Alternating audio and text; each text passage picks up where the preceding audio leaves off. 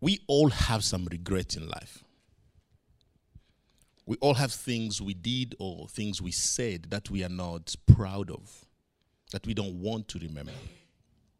We all have things we don't want to remember. Every day, something reminds us that we are not always in control. We fail, we try again and fail again. No matter how hard we try, there is always something failing. We fail to remember an appointment, fail to be at our kids' sports game. We fail to pay our bills on time. We fail to be the person we want to be. It happens somehow, somewhere. Every day we fail at something or someone fails us. It may not be you failing someone or failing, but someone fails you. If failure is a part of our lives, as I've just described, why do we struggle to live with it? We invest so much money, time, and energy in fighting failure, but it's always present. We fight failure. We have businesses and people who teach us how to fight failure, but failure is always present. I've read stories of great men and women in the Bible who made a significant impact in history and found out that they all dealt with failure. And I concluded that success depends on how well we manage failure, not the absence of, but the management of failure. Those who made the most impact in history and heroes of faith failed many times. They failed. But they learned to process their failure, and that's made a big difference. So this is what I want you to remember. Because we cannot eliminate failure, we can only choose to live with it or live in it. Let me say that again. Because we cannot eliminate failure, we can only choose to live in it or live with it. When we fail, or when something or someone fails us, we can learn to live in that failure or live with that failure. Not in it, but with it. The men who wrote 13 to 14 books of the New Testament, Apostle Paul, he also struggled with failure. And look at what he said.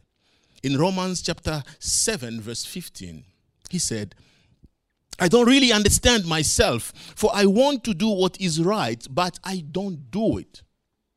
Instead, I do what I hate. Paul struggled with failure. He was inconsistent with his own standard. He hated his actions. He was confused. He says, I don't understand myself. I really don't understand myself. I, Paul, am confused. I don't understand myself. I fail. I fail many times. I do not understand myself. Like many of us, we plan to eat well, but we fail. We plan to exercise, but we fail. We plan to pay off our credit cards, but unfortunately, we fail. We hate what we do. Failure keeps following us everywhere. You decide to stop smoking for your health, but you failed. You decided to stop watching bad stuff, but you failed. Failure is all around us. You can deny it, but it's there. So you can learn to live in it or with it. Because Paul learned to live with failure. And this is what he says after that passage in verse 15. He says this in verse 25. 10 verses later, he says, thank God, the answer is in Jesus Christ our Lord. Paul found the answer to failure. So you see how it is. In my mind, I really want to obey God's law. But because of my sinful nature, I am a slave to sin. Paul is now finding his way to the solution to failure. Then he continues. He says in chapter 8 verse 1, so now there is no condemnation for those who belong to Christ Jesus. Paul doesn't say, now if I've been failing all the time, I'm just ashamed of myself. You know, I'm guilty of my failures. No, Paul says there is no condemnation. Even though I have failed, there is no condemnation because I am in Christ Jesus. The reason we struggle with failure is that it comes with condemnation. Failure and guilt are intertwined. They come together. Every time you fail, you feel guilty for your failure. Something condemns you. Something blames you. You are ashamed of your. It doesn't matter what kind of failure it might be. Every time we fail, we feel guilty. For a regular person, every time you fail, you carry the judgment of that failure. But Paul says there is no condemnation for those who belong to Jesus Christ. It doesn't mean they don't fail. It simply means there is no condemnation for them. Christians fail. The only difference is there is no condemnation to those who are in Christ Jesus. If there is no condemnation for those who belong to Jesus, why do some Christians struggle with the guilt of their failure? Why do you still struggle with the guilt of your failure if there is no condemnation, as Paul said? You know, it's because we fail again. The reason why we struggle with this guilt of failure is because we fail to believe there is no condemnation. The failure to believe that there is no condemnation makes us live in failure. We fail to give our guilt to Jesus. In Leviticus chapter 6 verse 1 to 7, God ordered his people to give the sacrifice of guilt. So let's read verse 6 and 7 of Leviticus 6. As a guilt offering to the Lord, you must bring to the priest your own ram with no defect, or you may buy one of equal value. Through this process, the priest will purify you before the Lord, making you right with him, and you will be forgiven for any of these sins you have committed. As you struggle with your guilt, even though you were not caught, nobody saw you, but you are struggling in your heart with what you've done. God said, if that is the case, go and give a sacrifice so that your guilt can be taken away. And that's what they were doing. The sacrifice of guilt was the sacrifice that dealt with failure, even though nobody saw you. And most of us, we are still struggling with failure. Nobody saw you. Nobody was there. And you are still struggling with the guilt. And the Bible says there was a sacrifice to deal with the guilt. So when Jesus died on the cross, that's exactly what he did. Jesus became the sacrifice for our guilt. He went on the cross as a sacrifice for your guilt and for my guilt. And you know what? He took all our guilt upon himself. We say Jesus took our sins upon himself. But he did not stop there. He also took our guilt, condemnation, judgment, shame upon himself. So the difference is, those who are in Christ Jesus have made a decision to give their guilt to Jesus. Jesus carried all our guilt on the cross. What we do with our guilt is very important. You can keep it or give it to him. Some Christians decide to keep their guilt with themselves, upon themselves. If you still carry your guilt, Jesus doesn't have it. Where is it? In your heart. You still have it. The reason why we struggle with guilt is because we still carry it. Giving it to Jesus means you don't have it anymore. He died for it. He carried it on the cross. In the spiritual realm, he's the guilty one. Let him carry it. If you carry it, you are still guilty. Lord, I pray that your church will receive the revelation of what you did on the cross. Jesus carried our guilt. So when you make a mistake, you say, God, forgive me, and you keep carrying the guilt of your mistake, you are nullifying the work of Christ in your life. Because Christ has taken your guilt away. You can have it or give it to Jesus. Jesus can have it or you get it. It's either in your hands or in Jesus' hand. It can't be in both places. If it's still in your hand, that means Jesus doesn't have it. If it's in Jesus' hand, that means you don't have it. The choice is yours. Where is your guilt?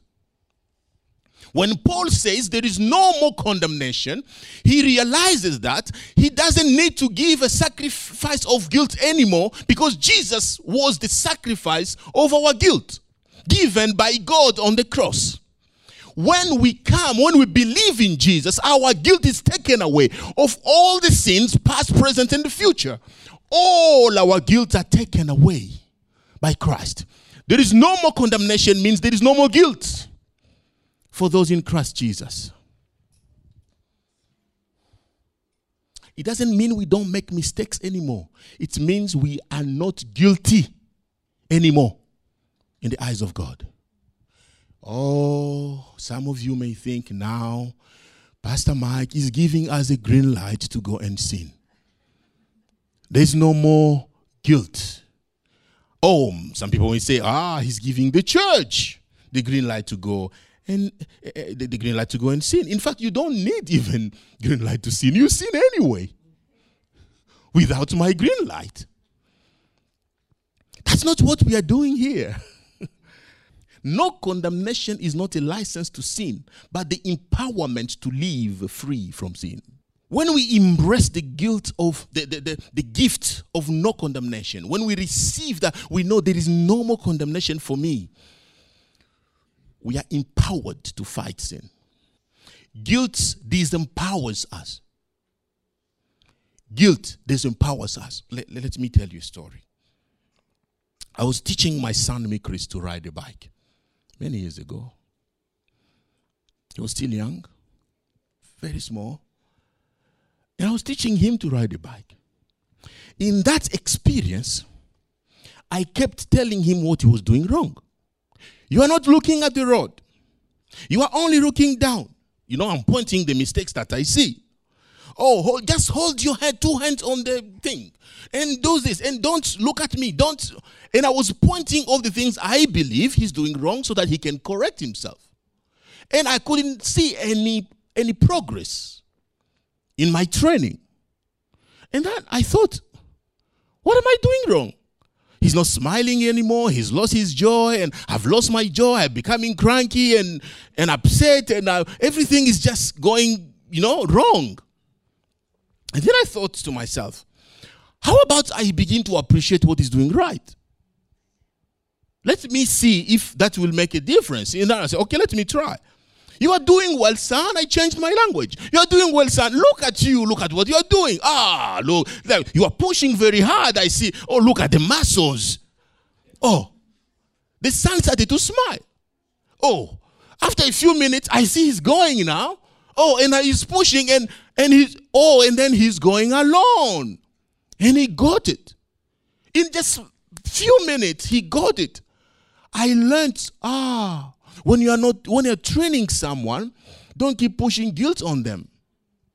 People perform better when they are appreciated.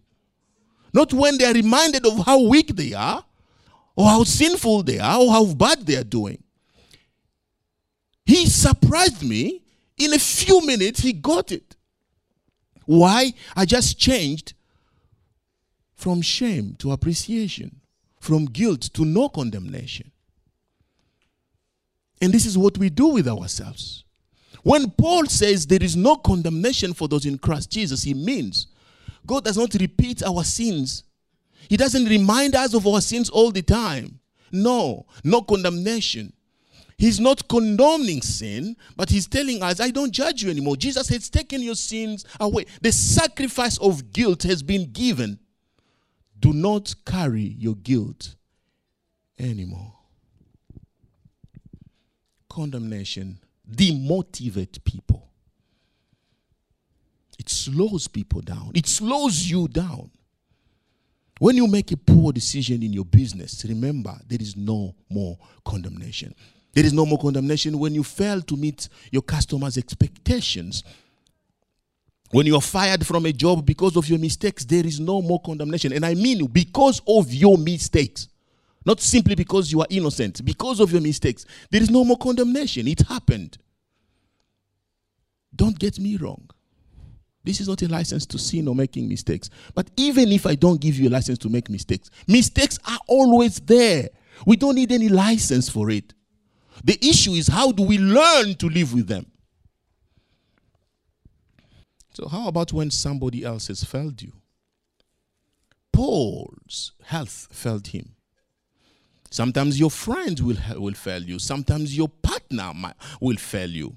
People change, and sometimes their change negatively affects us. When people change, their change negatively affects our lives. Things change. The economy changes. Government change. What do we do when something out of our control fails us? Paul said in 2 Corinthians chapter 12, verse 8 to 9, concerning this, I pleaded with the Lord 3 times to take it away from me. So his health was failing him. But he said to me, the Lord said to Paul, my grace is sufficient for you, for power is perfected in weakness. Therefore, I will most gladly boast in all the more about my weaknesses, so that Christ's power may reside in me. Let me paraphrase Paul. I will most gladly boast all the more about my failures, so that Christ's power may reside in me. Can you say that with Paul? God does not cause failure, but he uses it. God is not the cause of your failure, but he uses every failure in your life. Failure teaches us to rely more on God. When something or someone fails you, it reminds you that only God is immutable. We change, our bodies change, our relationships change, but God never changes. He is the same yesterday, tomorrow, yesterday, forever, and today. He is the same. That's why when people fail us, we need to remember, only God can't fail us. He's immutable. So my grace is sufficient for you is a reminder to rely on God and not on our own strength, skills, or gifts. That's what failure is there for. Failure reminds us that we are not in charge. God is. Abraham learned to trust God in the waiting. Moses became God's most powerful prophet and leader after failing, killing someone, running in exile for 40 years. Failure for 40 years. For 40 years, what Moses was doing had nothing to do with his calling.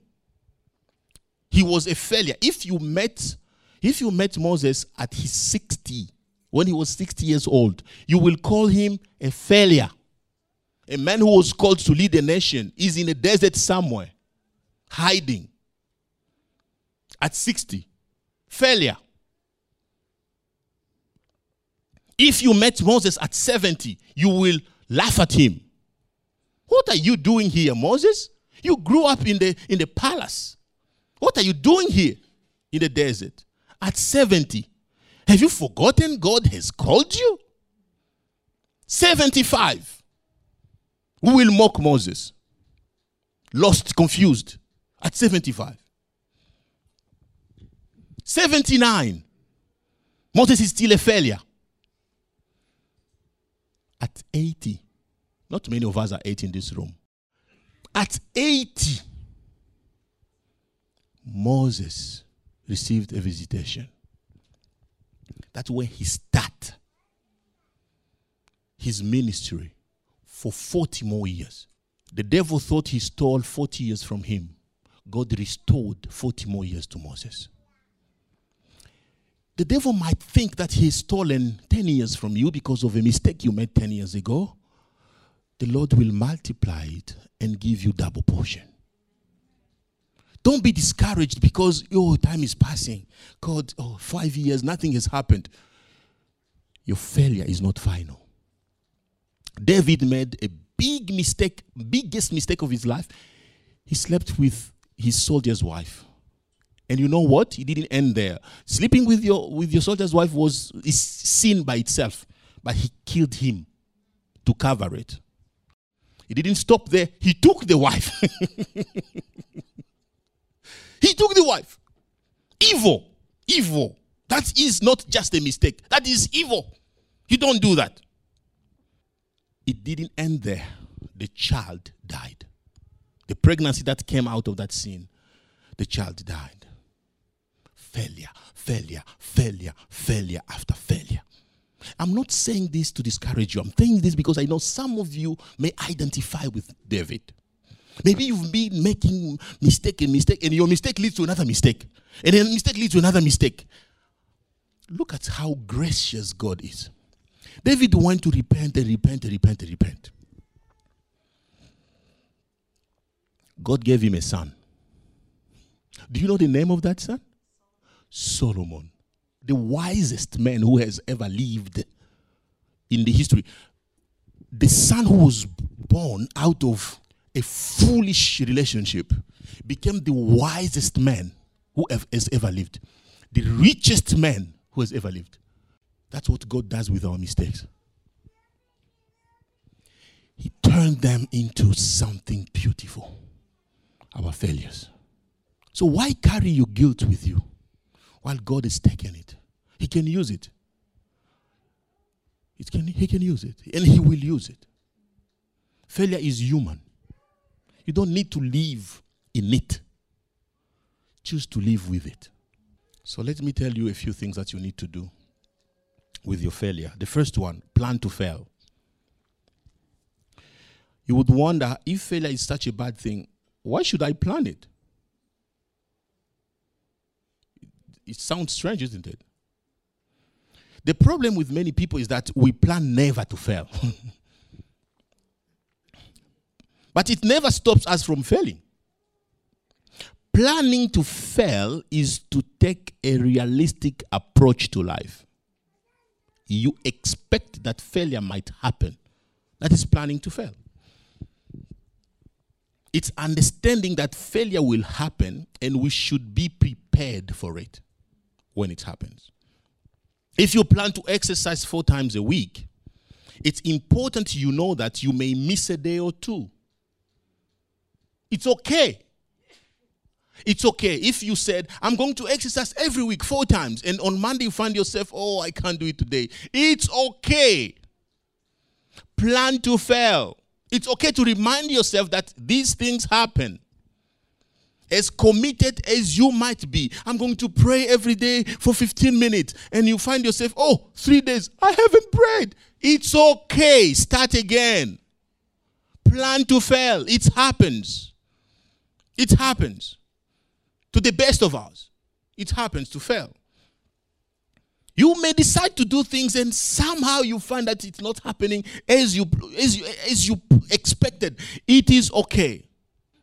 Perfectionists are those who don't plan to fail. So if you don't plan to fail, you are a perfectionist. It's not a quality only. It's also a weakness. Planning to fail is a state of mind that understands that failure is part of life and that life still goes on when it happens. When failure happens, life still goes on. So plan to fail. Second one, don't fail to plan.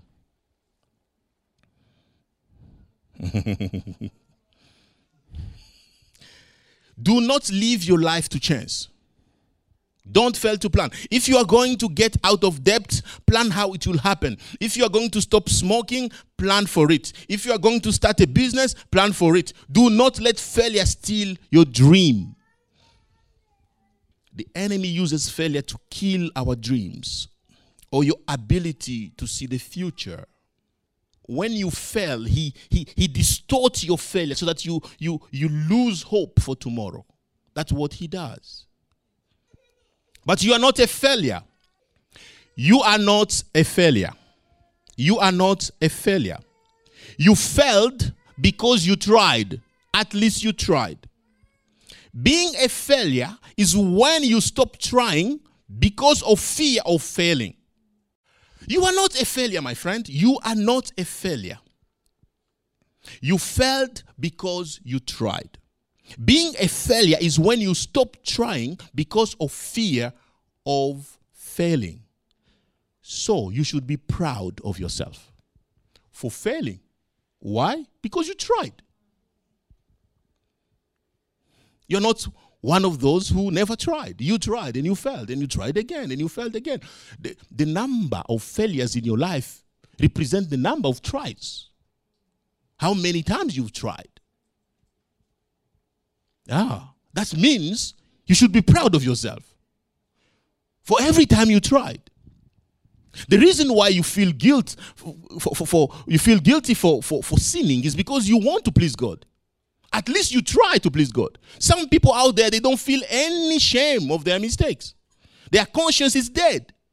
The reason why you feel guilty is because you have a conscience. Be proud of yourself.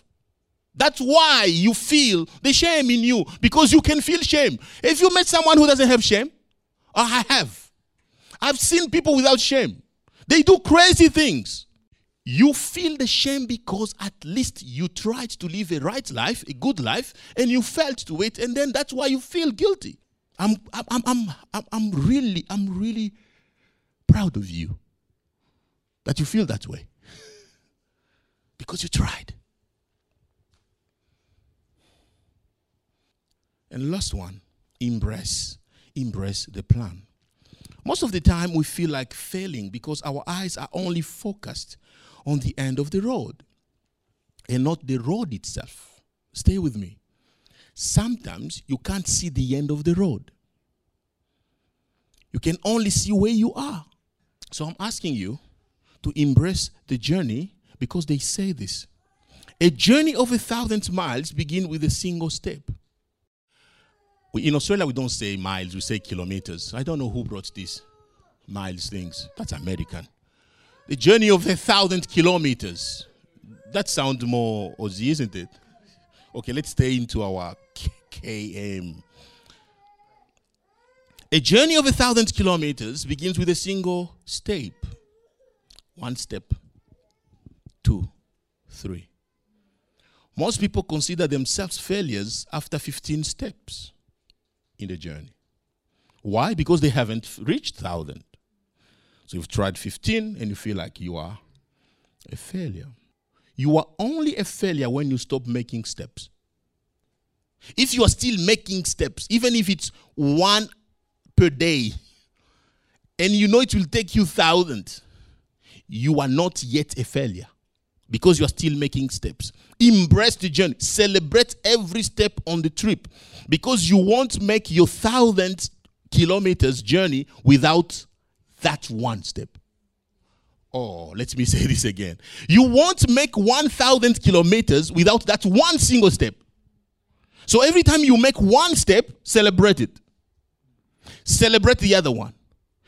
It doesn't matter how long it takes to make the other one. Pull your leg for the other step for 2 years and then another one. You made it. Failing is stopping moving. As long as you are there trying to make another step, celebrate it. So my encouragement to you is to embrace the plan. If you have felt, but you have planned a change in your life, enjoy that plan. Enjoy that ride. Enjoy the process. Not just the goal, the process of getting there. You are expecting God to do something in your life. Enjoy the process. You have failed many times, but you have started another one. Enjoy the process. God is dealing with you. Your character. Enjoy the process. It's true that you haven't changed much, but you've changed at least a few things have changed in your life since you became a Christian. Enjoy the process. Enjoy the process.